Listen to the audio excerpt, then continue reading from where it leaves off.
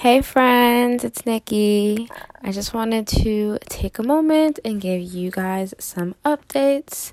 So I want to apologize. I didn't have the opportunity to drop an episode last week. I honestly just forgot. There just was a lot going on with work. So it totally slipped my mind, and by the time I got to the end of the week, I was just like I didn't have any more energy left to give or to put anything out.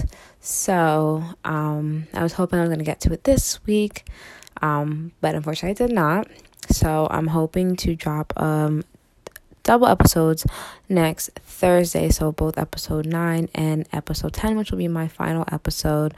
And I think it's best for me right now just to take a step back, figure out what each episode needs to be about, take my time to plan it and record and do everything instead of just trying to rush through the process just to get it done, because I want to put out something that's meaningful and something that isn't rushed. So I'd rather just take my time. So thank you all for just bearing with me and just supporting me in any way that you can.